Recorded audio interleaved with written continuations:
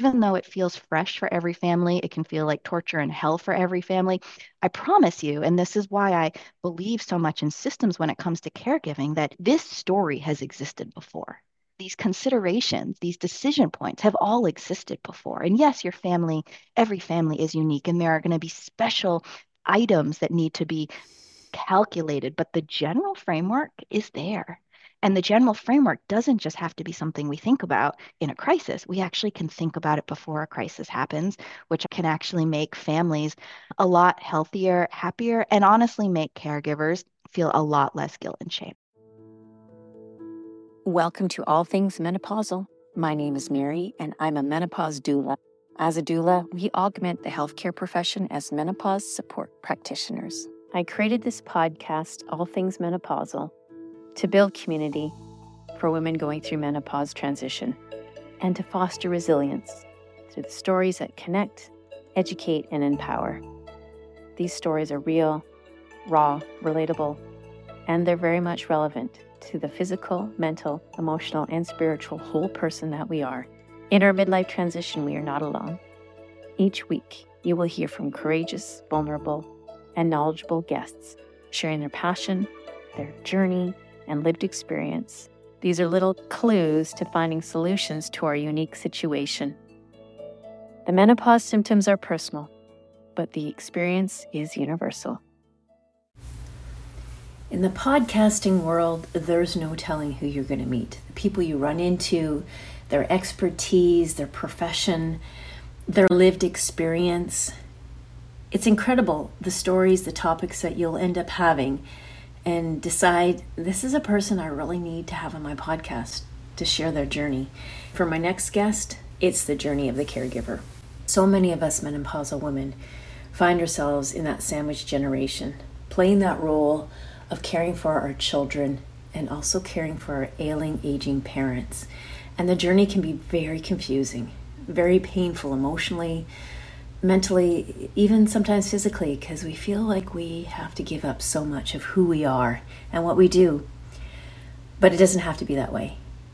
My next guest is Allison K. Wyman, and she is a family caregiving attorney, a consultant, and a coach. Allison helps caregivers reduce conflict and regret and save time and money and sanity. She herself is a 2-time cancer caregiver to her parents and is now currently caregiving for her mother. Allison has spent nearly 20 years professionally and personally working in the caregiving space, which she considers to be among the greatest honors of her life. Allison is very astute but real when she states, "The people we love only die once. There is no dress rehearsal, no do-over." Allison's mission is for every family to enter this eternal chapter from a position of strength, and she empowers her clients with a sense of peace instead of regret after the caregiving ends. To do so, Allison created a unique one-of-its-kind digital course, How Your Family Wins in Caregiving, which launches in January, that's this month, January 2024. And you can register for it using a unique URL that I have linked in my show notes. Allison is also the podcast host of Cozy Caregiver Cafe, which is streaming on Apple and Spotify. Okay, I'm sure you're just as excited as I am to get into this conversation. Morning, Allison. So happy to have you join me on this podcast. This is a very important topic to speak about, one that I've experienced firsthand, and that is the menopausal woman who has to care for both her aging parents and her own children, the sandwich generation. Never easy. Stress and menopause alone is tough. You add on those extra elements and you're a recipe for disaster. Well, thank you so much for having me on. I'm so grateful to be here, Mary, and really excited to dive into this conversation. Me too. First of all, let's start off with your background, your backstory, how you landed in where you are today with your many skills and what you're offering to your audience to help them navigate through this difficult time, the sandwich generation. That's so kind. Thank you, Mary. Well, I am a 2-time cancer caregiver to my parents. And so that really is the way that I enter the world now. And I Mm. say that because as an adult, my dad was diagnosed and then died 6 months before my wedding to my husband. So really Wow. in my first step of adulthood, I mean, outside of maybe, voting or driving, depending on what you consider, really thinking about my first foray into being an adult, which was entering into marriage. My dad died 6 months before that, and that's when I was in my early 20s.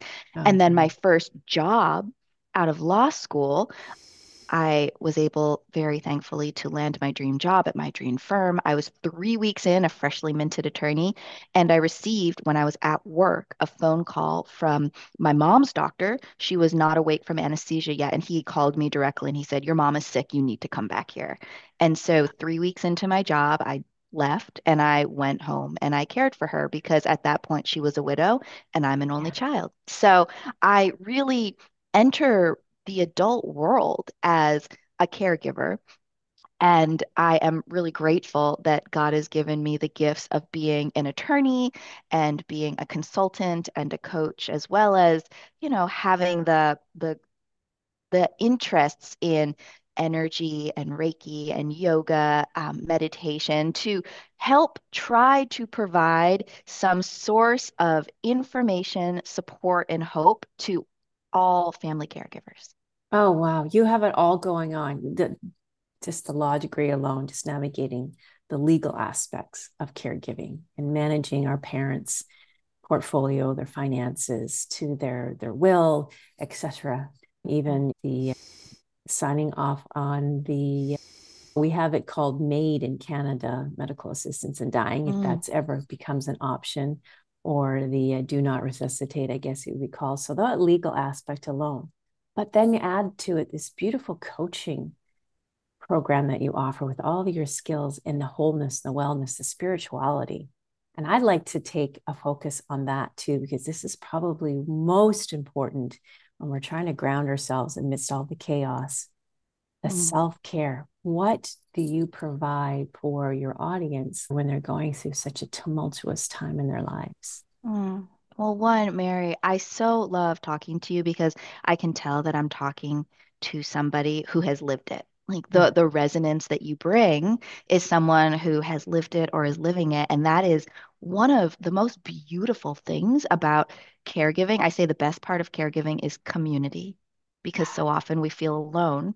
But when, and I just feel emotional saying this, when you meet another fellow traveler on this caregiving path, it's Mm. almost like you instantly know them. Sure, there are elements and facts about their life that you don't know, and you can choose to get to know them or not. But I mean, the caregiving journey is unique to individuals and families, but also standard in so many ways because the human body is standard in so many ways. And relationship dynamics, although they can be varied, are somewhat standard, right? And so Yeah. that's one of the things that I love. And so to come back to your original question, the first thing that I truly, truly hope that I am offering and delivering to everybody that comes across the Cozy Caregiver Cafe is a mindset shift. And the mindset shift is Love that. I, as this wife, this mother, this daughter, this caregiver, this employee, this brother, this sister, whatever title it is, I am not a supporting character in somebody else's story. This isn't my dad's story where my dad needed care, and now I, as the supporting character, am stepping in and providing that. I, as Allison, or I, as Mary, am the main character in my own story. And there are all these things that are swirling around, but I am the main character here. This is my life. Wow. There's so much to unpack there. Oh my goodness. If I had had you 11 years ago, and you're right, I do have the lived experience. You picked up on that very astutely. I was in that situation, had moved here back to Vancouver Island on my husband's posting, and we brought my mom out. And we thought, we're bringing her back to British Columbia, where she loves this place, just being amongst the beautiful trees. And soon after she arrived, she was quickly diagnosed with many illnesses, multiple system failure. And it was a matter of months before she passed, but that whole time settling into a new town again and getting my 8-year-old daughter at the time settled in her schooling and all the troubles that came with that, trying to settle into a new school, find new friends. And then I was taking care of my mother. And I removed myself from my story. I stepped out of who I was as a woman in her young 40s and managing all of the changes in my life, and stepped into my mother's story and thought that I could rewrite her story in a way that would bring her joy and peace. And everything went on hold. And to this day, still 11 years later, it still feels like it was unfinished business. It was sloppy. Oh gosh, Mary, I feel that. I Yeah. have tears So, in my eyes. I feel that so deeply. And the thing, Mary, is if I can use just generally your family dynamics, the thing mm-hmm, is that if you are a supporting player, say in your mom's story, and then you also want to be there for your daughter and your husband, but you mm-hmm, aren't the main character. What ends up happening is it's like you are in three different books, right? You're in your mom's book and you're in your daughter's book and you're in your husband's book. And so you or anybody, because I think what you're saying, everybody can relate to. I absolutely can relate to. It's like we have to be somehow these fairy ninjas that are just jumping in between the pages of all these different books, trying, and we're like, how? Because if I'm in my daughter's book right now, I can't be in my husband's book and I can't be in my mom's book. And like all of these pages are just going by, which are the stories of our, of these people that we love. And we're literally just trying to weave it all together. And that can't work. And so, what I say is if the caregiver is the center and not just the center of responsibility, because we know that feeling, and not just the center of doing everything, because we know that feeling, but the center story, then it actually does work that you, Mary, can be Mary in your story, but you're not just going from book to book to book, always feeling like you are in the wrong place. mm-hmm. Yeah. And exhausted in the transition and Yeah. switching hats very quickly. So, Yeah. what are some of the strategies then that you will give the women that with the challenges that they commonly face? And I say women because, of course, this is my audience, but this is applicable to any caregiver. What are some of the strategies that you can share with the audience of what to do to make sure that you are that center character to manage all the pieces of caregiving? So I would say that there are sort of big planning continents, which we can talk about, and then there are small planning cities. And I think sometimes it's easier to start with a city, like something smaller, because it feels manageable, right? And so the first thing that I want every single person to do, and I sincerely mean every single person, because as you know, and nobody says it better than the former First Lady Rosalind Carter, the idea that we all either have been caregivers, will be caregivers, are caregivers, or will need caregivers. Like there are only Ah, four types of people in this world. I mean, she really truly was a champion for family caregivers, and her legacy continues on after her death. beautiful. And but that's true. So this really applies to everybody. I want every single person to create what's called a board of advisors. And these are 2 to 3 people from different parts of your life that you really trust, you respect, and you know have your best interest at heart. And the caveat here is your board of advisors should not, at this point, include your partner or your spouse.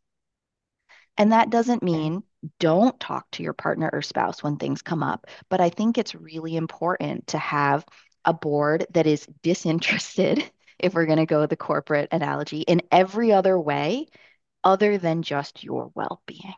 Uh-huh. When you have someone like your spouse who's on this board, of course they love you and they care about you, but they're also thinking about a child you may have together or the mortgage that you guys share. Like there are all these sort of competing interests. And I think it's honestly just really unfair to ask a spouse to play that role when they're also wearing all these different hats and probably taking on a larger, shouldering maybe more if someone's stepping off to caregive. So it's three people on your board, two to three people on your board of advisors, and then you reach out to them. You don't reach out to them when some crisis happens. You do this before. You do this today. And you say, hi, I know this is going to sound weird, but I listened to this beautiful podcast hosted by Mary, and here's what I learned. I learned that I really want to be prepared for caregiving, and there are a myriad of ways I can do this. But the one thing that is most important is that I have the right community around me to help me make clear-headed decisions when a crisis occurs.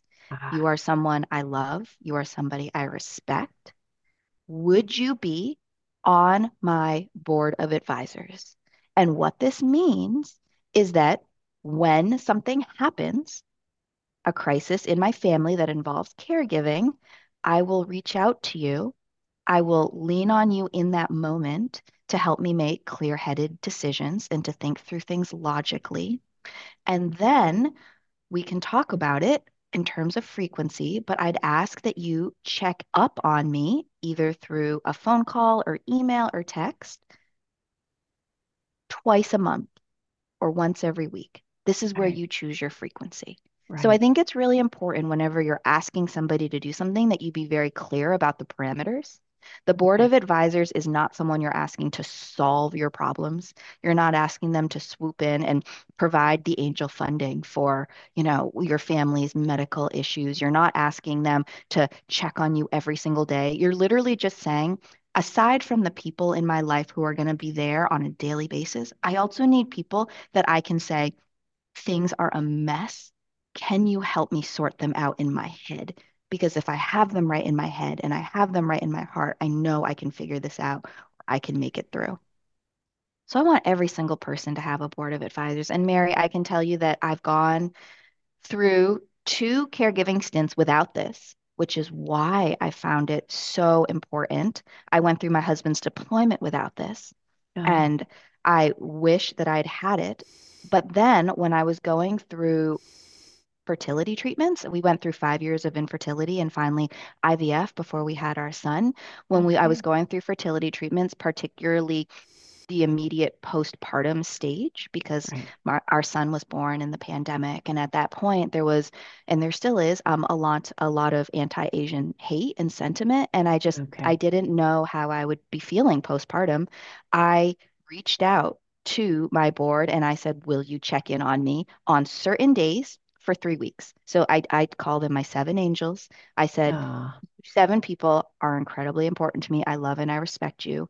After we come home from the hospital, will you check on me once a week on your day for 3 weeks just to make sure that I'm doing okay? Because if I'm not, I'm going to need somebody to be opening a door for me every single day that I can walk through if I need help. oh, wow.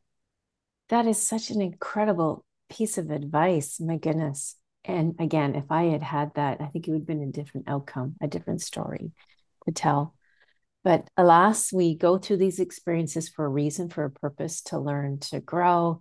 That's why I leaned into you when I saw what you have to offer as the cozy caregiver. And we'll get back to that shortly. It resonated so well with me. And I Mm. know that having, well, heard firsthand other women telling me that are in the throes of perimenopause and just arms up in the air. I've got to take care of my aging father or mother. They're not well. My kids are going off to college or they're still in high school, right? That's that balance. The board of advisors, such sage advice. Wow. We will put lots of emphasis on that. Thank you. Now, did you get that idea from being a lawyer, from your skill sets in corporate law? How did that You come know, about?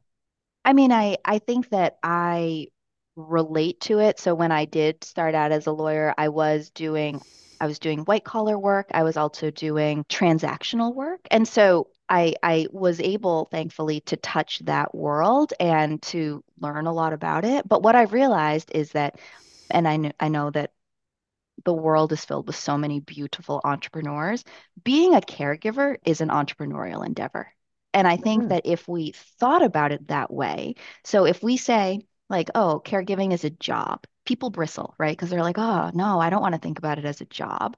But if we just think about it as a familial responsibility or duty, then I think that we're really underestimating, undervaluing, and underrepresenting what it means to be a caregiver and the way that caregivers should be valued and compensated and given leeway to do their caregiving. And so I like to sort of think about it in the middle. It's an entrepreneurial endeavor.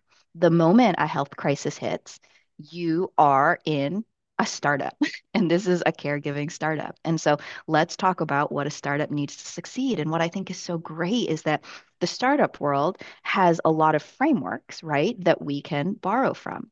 I also learned, Mary, a lot about the structure of what it means to have support in times of crisis through the military. So we were a Of military course. family for 10 years. My husband graduated from West Point, and it's still very a present part of the work that we do, even though we are no longer an active part of the military. And the levels of support that exist for people is incredible. And that just doesn't exist for caregivers in the same way. And it's no one's fault. So I'm not trying to call anybody or anything out, but I'm just saying, wouldn't it be great if that could exist too? And that's really what the Cozy Caregiver Cafe does. I mean, yes, we talk about caregiving. We provide tips on elder care and elder law. We just started a Tech Tip Tuesday because technology continues to be the bane of so many, like, Mm-hmm. of people's existence. I And it saw also can that. be Yeah. the entryway for a lot of financial fraud. And so, like, I just, Yeah. I want to start shining a light on that because elder financial fraud continues to be a huge issue. And it's one of the few things, Mary, that actually truly makes me angry. It makes me angry when Oh, these things happen. With that said, it also the idea of the Cozy Caregiver Cafe is it's a place for caregivers, but it's a place where they also can come and talk about their life. So what we're rolling out in 2024 are going to be concepts, issues, and ideas around family history and legacy. We're going to be talking about self-care. We're going to be going on adventures in New York City together, which is where I live. And it's just the absolute most glorious city that I could ever imagine. And mm, so I want to create the feelings of your favorite and best cafe. And I want to have a lot of content and have people feel like they can come into the cafe and talk about their life and not just caregiving. But I also want it to be a place of information and planning, a place to go for help and seek comfort when it comes to caregiving. So I know it might seem like a pretty broad mission, but I feel like as humans, we're complex. As caregivers, we are so heart-centered. Like, let's try to create a place, right, that meets us as humans and all the extraordinary things that we're doing. beautiful. And this cafe is not a physical cafe. It's It's it's a not, vir- it's it's in the virtual. virtual space. But Uh, that the idea, hopefully, Mary, yeah, is that you being where you are and me being in New York City, that we right. can we can hold that coziness in our hearts, right? Like we get to take it with us wherever we go. I mean, when my dad died, we cremated him and he wanted his ashes spread by the Isles of Shoals. So that's what we did. And so I Oh, love now that he's in the ocean because he's in water, which means he's all around me all the time. And oh, so I love that feeling of my dad being with me all the time when it rains, when it snows, when I'm having something to drink, like all the time he's with me. With that said, what if we could also bring this coziness of a cafe feeling to people? Because, Mary, as you know, because you've lived it, like the caregivers are the hearth of the family. And I, all I want to do is be able to truly light up and support that hearth. And so that's why it's not physical, but I'm hoping that it can be a physical feeling that people have in their bodies. awesome. My goodness. Again, where were you 11 years ago? Yeah, I was a caregiver too, You Mary. were a So I caregiver was too. Yeah. So let's talk about a little bit now those episodes where they're not so beautiful and comforting. Hmm. And I'm thinking in particular when the parents' wishes for their health care are not necessarily going to be safe or effective or appropriate to their situation. And there's this tension whereby you find that you have to put your foot down as a caregiver. But there's that part of you that says, but I'm still my mother's child, or I'm still my Mm-hmm. father's child. And now the roles are reversed. what piece of advice could you give in that situation where that firm decision making of clear mind, it has to trump whatever their wishes are, because it may just not be in their favor. And I'm thinking, for example, when they want to go into palliative care, but there's no, say, beds available in palliative care, and you can provide in care resources, but they're resisting. And this is more Mm, personal, my situation, but yes. Yeah. nevertheless, probably can resonate with many of the listeners.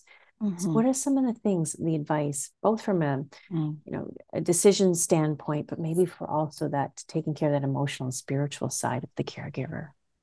Absolutely. Well, I would answer this in two ways. So, ideally, right, and this is probably where not many people are, and that's okay, but I always want to move these tension points upstream, right? And so, ideally, what would happen is these conversations would be held before a crisis occurs, right? Like when people are still healthy, when they're in their sound Mm, mind. So ideally, that's what happens. Now, if you're listening and you are already past that point, do not feel shame, do not feel guilt.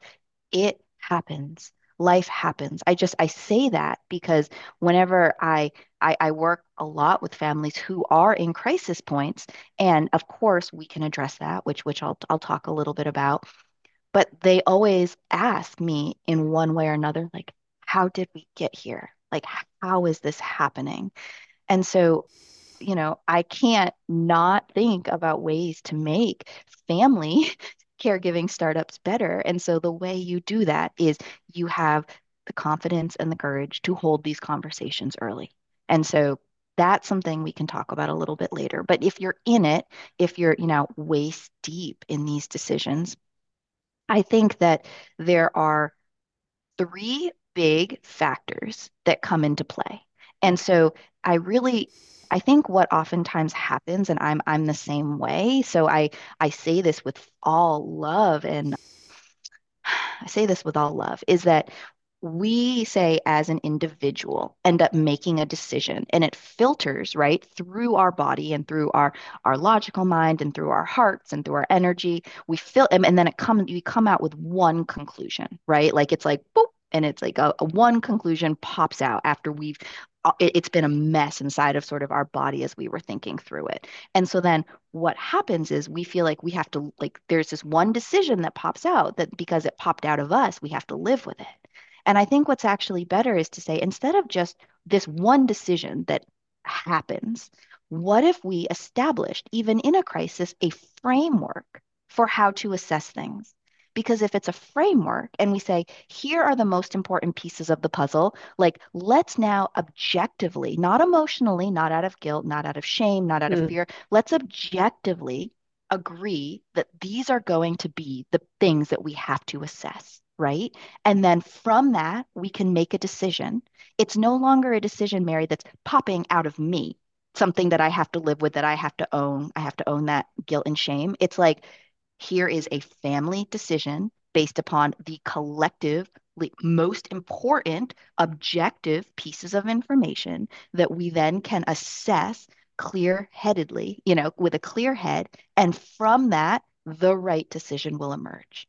It removes the decision sort of from us, which I think is really important because we still get to use our brains and our hearts to enter data into the ultimate framework, which will help us make the decision. But it's not that we are like, okay, I like, nope, I've thought about this. I completely own this. I'm going to be the one that has to do this. Like, mhm. that's really, really hard place to live. So the framework, I would say, is physical safety and the physical health of the individual that you're caring for.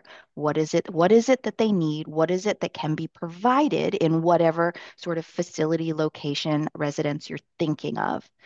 And are they at harm's risk? You also have the financial realities. Is there enough money somewhere without bankrupting the caregiver's family? And this is Exactly. something I'm really passionate about. And I'd love, Mary, if we can circle back to finances after this, because it's something that I'm truly Absolutely. very passionate about.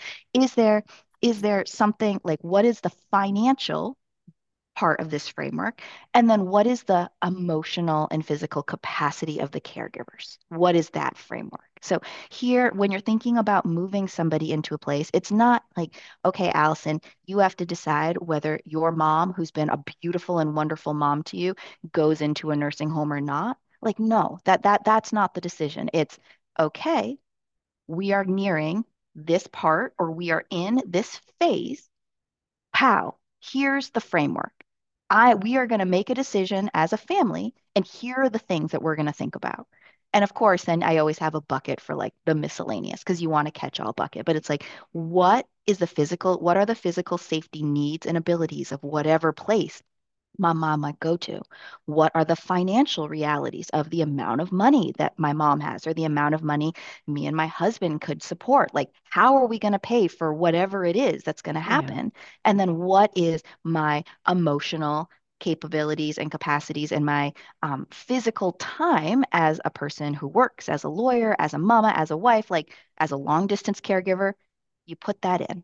You put that in and you plug that in, and it becomes very clear. For instance, in this scenario, just what I told you about, if I am a mama to a young child and we live in New York City, and my mom, just say she gets to the point where she cannot live alone, like it becomes clear that like either somebody needs to move somewhere, New York Yeah. City or New Hampshire, or she needs to go to a third place Right. that can take care of her and ensure she's safe. And then it's like, okay, well, what finances do we have that would allow this to happen?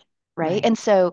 so again, I think that having a framework of thinking, it's not all of a sudden like, oh, there's one part of me that says she's a great mom. You could never put her into a nursing home. And then there's this other part of me that's like, but you live far away. And then, it's a great duel in ourselves that's a tug of war. I like that it's not that. It's like, here's the framework because even though it feels fresh for every family, it can feel like torture and hell for every family.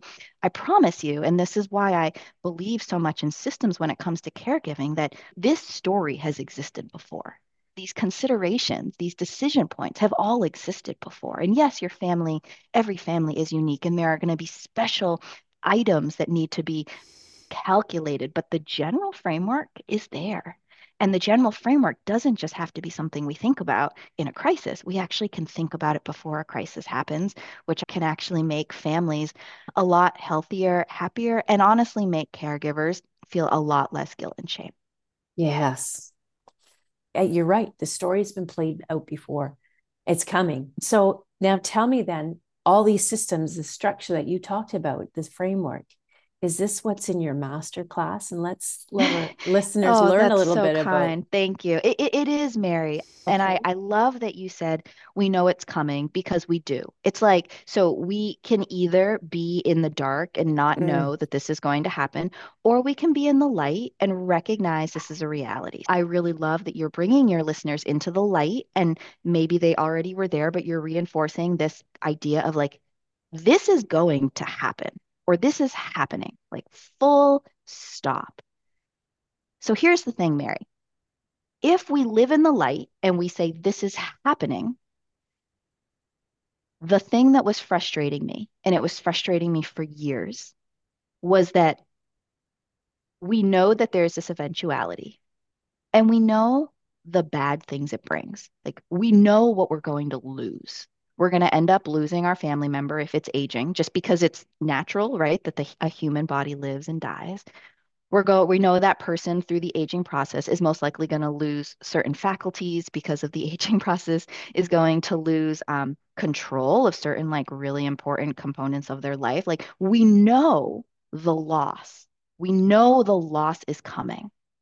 I can't live like that, Mary. I can't live just saying we're gonna be here I am, and then all of a sudden something's gonna happen, and then our family is just gonna lose, lose, lose.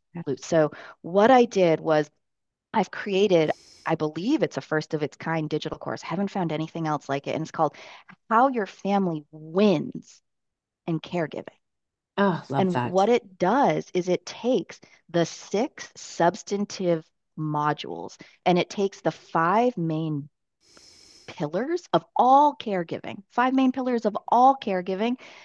And it breaks those pillars down into digestible and easy to understand information, guides, and steps.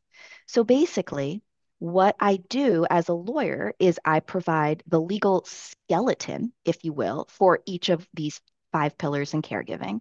And the law, some of it is federal law, some of it, a lot of caregiving and health insurance and healthcare laws, a lot of those are state related. So I can't necessarily advise, plus I'm only barred in New York and New Hampshire and DC. I can't advise on a specific state's law. But the thing, Mary, that I can do, and the thing that all resourceful people and all caregivers do, is they don't have to know the answers. They just need to know what questions to ask, right? Okay. And so when you break down these caregiving pillars into the legal skeleton, then people can understand what questions it is they need to ask in a given situation.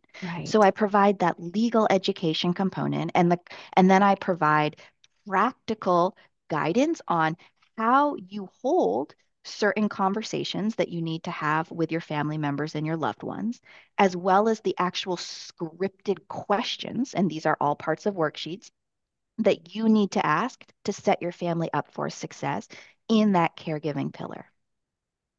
In addition to that, for each Good. pillar, and so because we talked about it, we'll just take health as an example of a pillar.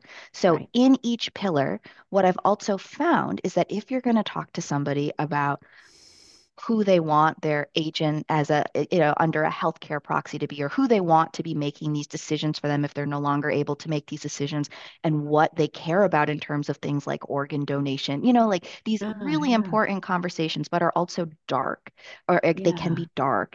I found that people are more receptive to having these meaningful conversations and being open to them if you also give them a chance in that same period to talk about the best parts of their life.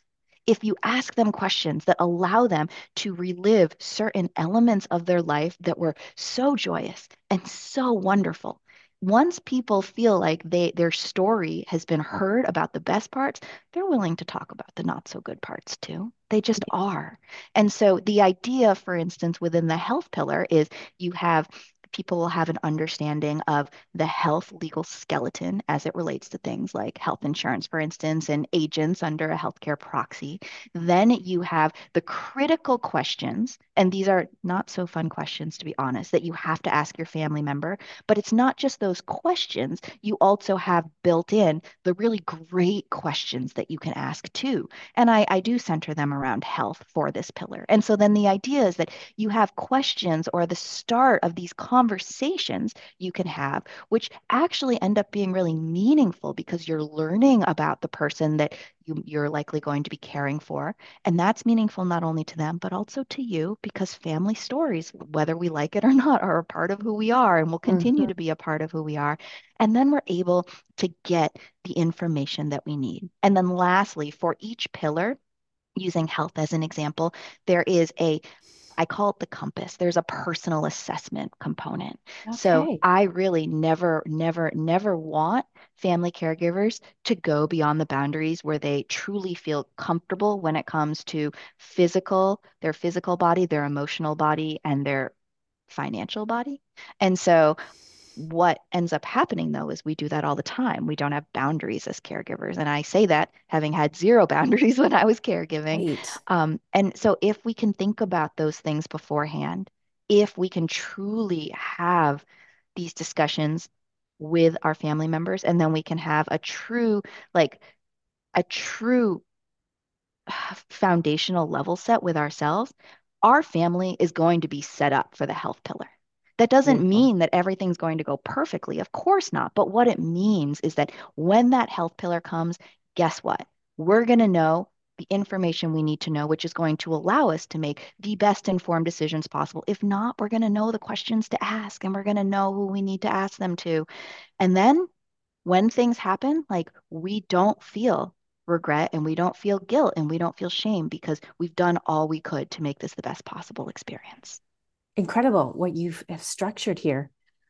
I can't think of a person on this planet who cannot benefit from what you Oh, have that's so designed. kind. Thank you, Mary. but really, like speaking from a point of view where I was lost and didn't have any of these resources, and I know I'm not alone in this situation because we have carried onward 10 years, over a decade later, some of the regret, some of the guilt, and some of that shame. And there's this Mm, heaviness that comes in my heart. Have mm, we just done it better? mhm, But again, I'm a true believer that we go through these experiences for a reason. And this is pulling on my heartstrings so much.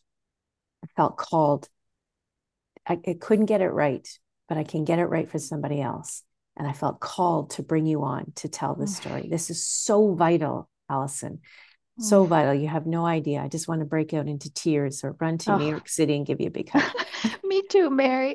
And if I can say, I love how you vulnerably shared you felt lost. I felt lost too. And Mm. the way then I've structured this course is the legal education skeleton. I call that the map. So it's the terrestrial map.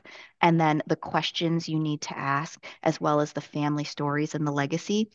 I call that celestial navigation, right? Because Oh, when it's too dark to traverse through the map, you're going to look to the stars. And then, of course, you have the compass, and the compass is your own self assessment. So I don't want people married to have as much a caregiving plan as to have their caregiving map. Plans fall apart when things change. It's like, I'm going to sure. go A to B to C, and then B disappears. What do you do? I want people to completely understand the terrain. And by that, I mean the land and the stars and their internal compass. And then they're like, put me down. Whenever God, whenever universe, something happens, you are going to drop me in water. I will be able to swim my way to land and I will know where I am. I will be able to like put myself in a place where I understand my surroundings. I recognize that tree. I recognize that landmark. I know who I need to ask, where I need to go. I will be ready. I will be the leader that my family needs in that moment. Beautiful. As we say in the military, you'll appreciate this with the military family background with your husband. Is time spent on recce is time seldom wasted. And this is Yep. it. This is the Mhm. preparation and planning. In the military, when we went through basic training, we had all these critical requirements, CRs. And preparation planning was CR7. Sergeant Major would always say CR7 above the line if you did a good job in planning. And this is true. This is our CR7 right here, that celestial map, if you will. I appreciate that you bring that element into it, that spiritual wholeness into it. And that's really quite important. Mm. Obviously, you have the background, as you mentioned, with your Reiki. Do you weave that in as part of your class? I do. I weave that in. I am quite woo, as some people would say. I mean, I'm a yoga teacher, I'm a Reiki healer, I meditate daily. I believe in so many different practices. When it comes to caregiving, I love, and I don't always lead with it because I sometimes think that people could be skeptical about this, but there are just inherent parts of who we are as individuals that will lead us into certain blind spots when we're Yes. caregivers, that will also lead us down certain well-trodden paths because nothing is new really, and so i I do weave that in. And the other thing, Mary, that I wanted to share, I hope this is okay, Absolutely. is that so I I am almost too much in terms of joy and happiness for people. I feel grateful that it's just my natural baseline. It is who I am. It is how I've always been. I believe everything happens for a reason. I have a deep faith now, and I just it's who I am. And with that said, after my mom's caregiving stint, so when I was a former caregiver, which is a term I use for people who are no longer caregiving, I was so just exhausted, spent, depleted, and deeply depressed that I had suicidal ideations. I couldn't, I didn't know how to be here anymore and how to be me.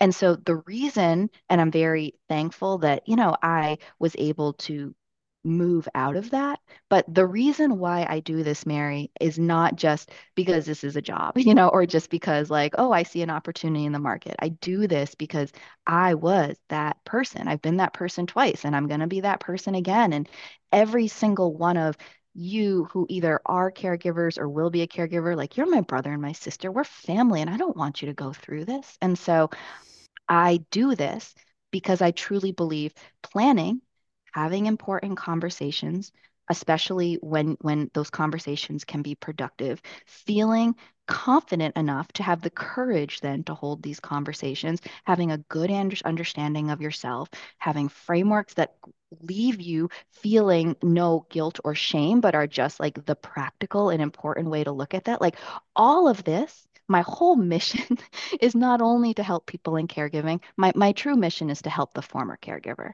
Like after that person dies or after that person no longer needs your care and you are just suddenly thrust back into your own life, except your life doesn't seem relevant or familiar to you anymore because you've changed and things have changed. Like, I want that former caregiver to be able to be themselves, to live with themselves, to have what it takes to rest and to have what it takes to rebuild.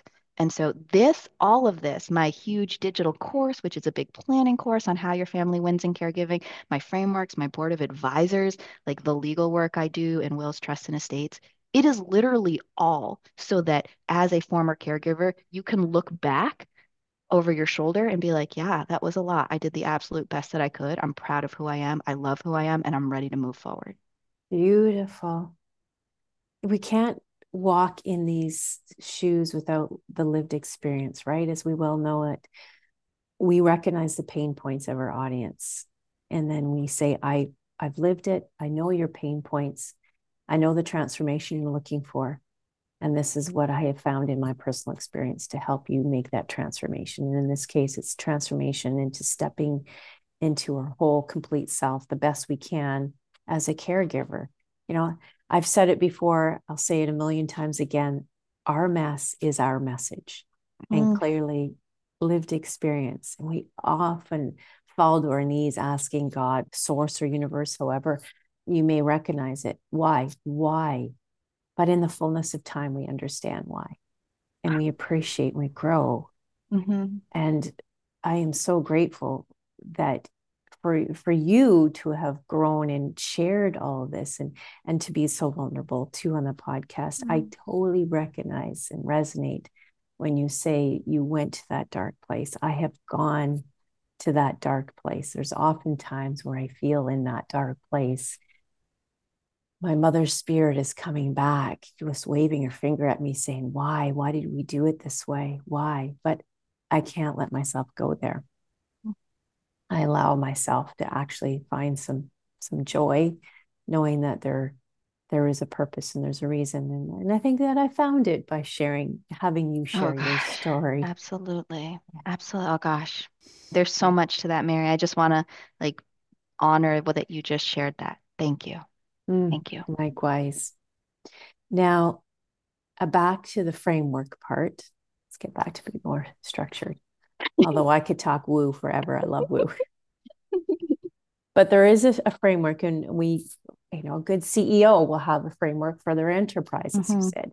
A good organization, a business plan, it's all about a framework. And there's that financial piece to that framework that you spoke of earlier. So I Mm, do want to circle back on that, mm, because it is so critical, particularly in a time where here in Canada, we think that we might be on the cusp of a recession, mm, something that the United States has been through before.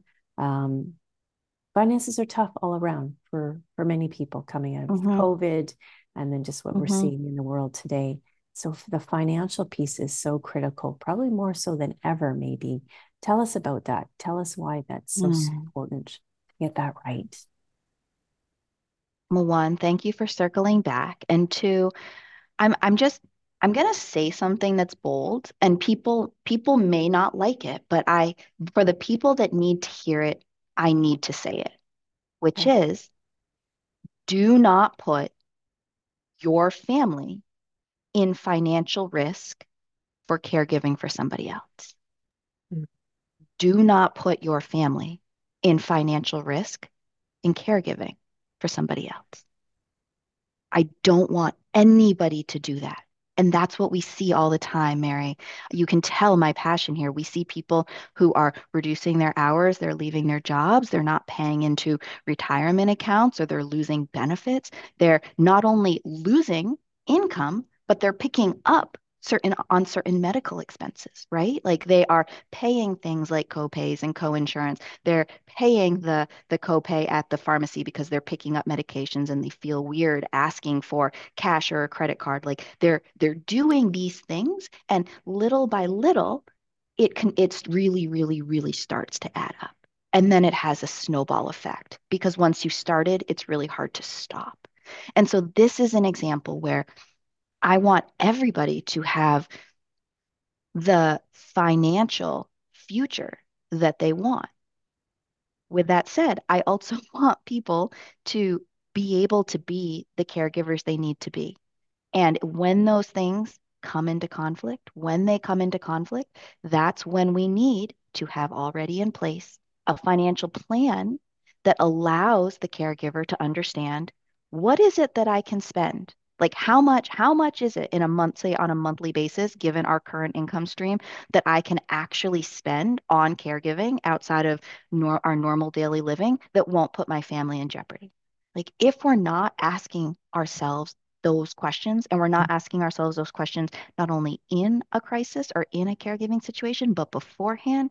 We are not setting our families up for the optimal amounts of success. Because if a caregiving situation happens and you, as the caregiving hero, step in and then say that person dies or that person is better, and then you're left and you are financially depleted and broken, like that is not a win for your family. No, not at you all. you have done the hard thing, and I do not mean, and this is what I mean, I do not mean any disrespect. I have so much love. I've done this. Like I'm happy to share numbers. Like I have done this in my life, and so that's why I'm so passionate about this. That is not truly winning, because when it comes to caregiving, and I get emotional when I say this, it is not a finite pie. It is an infinite pie, which means, Mary, you can win, and your husband can win, and your daughter can win, and your mom can Mm, win. It doesn't have to be just that my mom wins in my life, but I lose, and I lose financially. right. It doesn't have to be that way. So I shared, I was 3 weeks into my new job. I literally, Mary, just, I didn't have a board of advisors. I didn't have someone that I could talk to that could help me reason through this. I just left. I left my job. And at that point, and I think it's really important to talk numbers, at that point, the salaries are much higher now, but I was at a big law firm. So this was 2012. And at that point, starting salary was $160,000 a year. And then you'd have something like a bonus, which was, say, again, they're higher now, but say like $20,000. So I literally, without even thinking about it, Mary, left $180,000 on the table. Oh, I never even gave it a glance. And $180,000 when somebody is starting out in their careers, it means a lot, especially if you have the right investments or with compound interest. It means a tremendous yeah. amount. So if you're feeling feelings right now from what I'm saying, I'm sharing this humility because I don't want you to be making the same mistakes that I made. I will never make that mistake again. But I didn't have a framework. I didn't have a board. I didn't have the thing that you can have, that you can, someone might hook you for a second and be like, wait, let's think. Just pause. Everything's okay. Let's just think on this. And it's really hard for a spouse to do that because a spouse is having so many different hats. Mary, I have truly, I feel like, the most terrific and tremendous husband I could ever ask for. And Mm, he's been with me through all of this. But with that said, I think I asked things of him. I asked him to wear so many hats that it was unfair. It was unfair to him. He's never said this. This is coming from me, but it was unfair that I asked him to sort of try to be so many things. And that's why I really believe in having an objective board of advisors, which means not your spouse, that can help you think through this. And if you have a plan and you say, I have a mortgage, which we did. We had just bought a first home on Capitol Hill in Washington, D.C. If you have a mortgage and you're all of a sudden not going to be working, like you need to have a plan. Don't be Allison. Don't be me, as a new lawyer that gets carried up in the emotion of it and doesn't think through. Now, am I really glad that I went back and I was with my mom? Of course. I mean, am I so thankful she's alive? Of course. Is there a way that my frameworks that I am talking about and sharing now would have led me to that same conclusion? Quite possibly. But I should have put more thought into it, Mary. I should have. It should not have just been, I will go home. I will quote unquote be there and save the day. And like my financial future is just that. It just can't be that. It can't be that for people. I think that financial sacrifice and the other sacrifices that you had made at that moment is paying back tenfold because you've built this amazing structure now for other people to learn. And the universe is rewarding you for it. I truly believe that. That is some of my guiding principles to get me through life, is that there's always a purpose for some of those most painful situations. And I've said it before So already in our kind. talk. I know full-heartedly that what you have built is going to bring back so much joy, not just for you, but so many lives that you're going to take out of the tumultuous situation of trying to navigate it alone. So we'll get that in the show notes where they can find you and your course frameworks. There's so much parallelism here in having a framework just going into menopause alone. We know it's going Mm. to come undeniably. If you're alive to hit this stage in your life, you will Hmm. go through it. So prepare for it. And that also means the workplace. I'm a true believer that we should have more systems and structures in place to support the menopausal experience. Mm. Women are at the height of their careers when they enter into menopause, on top of potentially being a caregiver in the sandwich generation. And we want to just throw in the hat, give it up, say, oh, it's too much. I'm just walking away from it. And we do not have to do that. We shouldn't have to make those choices. We need systems that are there to support us. And so the system that you have structured is most definitely one of support for many people. Well, thank you. I've I loved being here. You have such a wonderful calming energy. I love being thank here with you. you, Mary. Oh, thank you. One question I do like to ask all my guests, because it says a little bit of something about the individual, plus I love to share, and that is a book. What is one of your favorite reads, or perhaps it's just something that you're reading right now that you feel our listeners can really benefit from? So, my favorite book is a book called Lost Horizon by James Hilton. I Okay. don't know if you've ever heard of it. It was written in the late 1930s or early 1940s, and it actually introduced, if I understand correctly, the concept of Shangri-La, the idea that there is this idyllic world in space somewhere. And the plot of the book is that there are these travelers on an airplane who end up crashing into this area and they find their way to Shangri-La and they're sort of no longer in the real world. They are in this really beautiful idyllic place. And I don't want to spoil too much of the story. It's a short read. It's a beautiful story. But now that I'm thinking about it, I think that I really want the Cozy Caregiver Cafe, which again is not a tangible place, to be that Shangri-La for people. Apropos, beautiful. I'll share that book in the show notes. I just love that little message. Again, something we come across in our path that weaves itself beautifully, organically into what we're living right now, today, and sharing with the world. And you've shared so much Mm. from a professional level to a really personal level, being vulnerable, being authentic. By the way, your enthusiasm, 100% love the yellow glasses for the tech talks. Love that. I was just giggling myself silly. I was like, oh, Allison, there she is. I love it. I love it. I love it. Do not stop being you, because people need that in when it's a Oh, challenging time. They thank need you, that Mary. energy. So I'm so grateful that you're willing to share it, that you've risen out of the ashes of that darkness like a phoenix and are sharing this joy now. So Thank you, Mary. whoa, that was a lot. I'm feeling it. I feel a heaviness, but I also feel a sense of peace. Like I've done my part, even though it was messy for me when I went through caregiving. I've still fulfilled my role in sharing what can be done to improve the experience for others. And so if you find yourself soon in this caregiving role or are in it already, take heart and take note. Here are my key takeaways. Number 1, caregivers can feel overwhelmed without proper support and planning.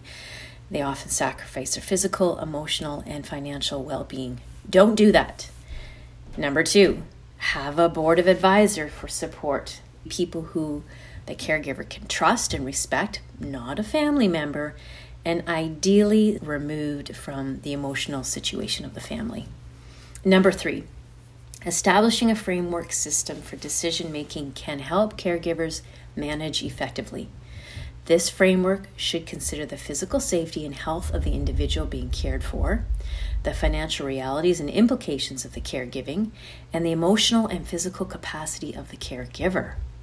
Number 4, planning for caregiving beforehand can help prevent feelings of guilt, regret, and shame. This can include understanding what conversations need to happen, what questions need to be asked, and making a financial plan. Number 5, a holistic approach to caregiving that includes the caregiver's emotional and physical needs can make the process easier. This may include practices such as self-care, meditation, and energy healing. Number 6, financial aspects of caregiving are particularly important to consider. Caregivers should avoid risking their own financial well-being and establish a clear plan for how much they can reasonably spend on caregiving. Number 7, information about legal aspects related to caregiving can equip caregivers with the right questions to ask and help them navigate challenges more effectively. And number 8, after caregiving ends, caregivers should be able to look back without regret, feeling that they did their best and were able to maintain their sense of self. Number 9, caregiving planning and preparation can be seen as a long-term investment for a smooth caregiving process. The objective is to keep the caregiver's needs and well-being in focus while ensuring the best possible care for their loved one. And number 10, I recommend reading the book Lost Horizon by James Hilton. It introduces the concept of the Shangri-La, mentioned as the favorite read of Allison during our conversation, and is a metaphor for the ideal caregiving situation. Thanks for joining me on All Things Menopausal. This is Mary Lee. Tune in for next week. We'll have another exciting topic of real, raw, and relatable stories related to the menopausal journey.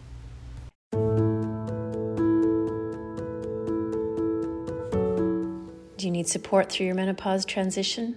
A menopause doula can help. You can find me at mlcoaching.com. And help me help you by filling out a simple survey, which is linked in the show notes. Your input is greatly valued and will help in the design and creation of tools, courses, and other resources for my upcoming one-on-one and group coaching programs. Take the survey, it's linked in the show notes. Like, follow, share, subscribe. And if you are enjoying this podcast, I would love to hear from you. Consider leaving a review.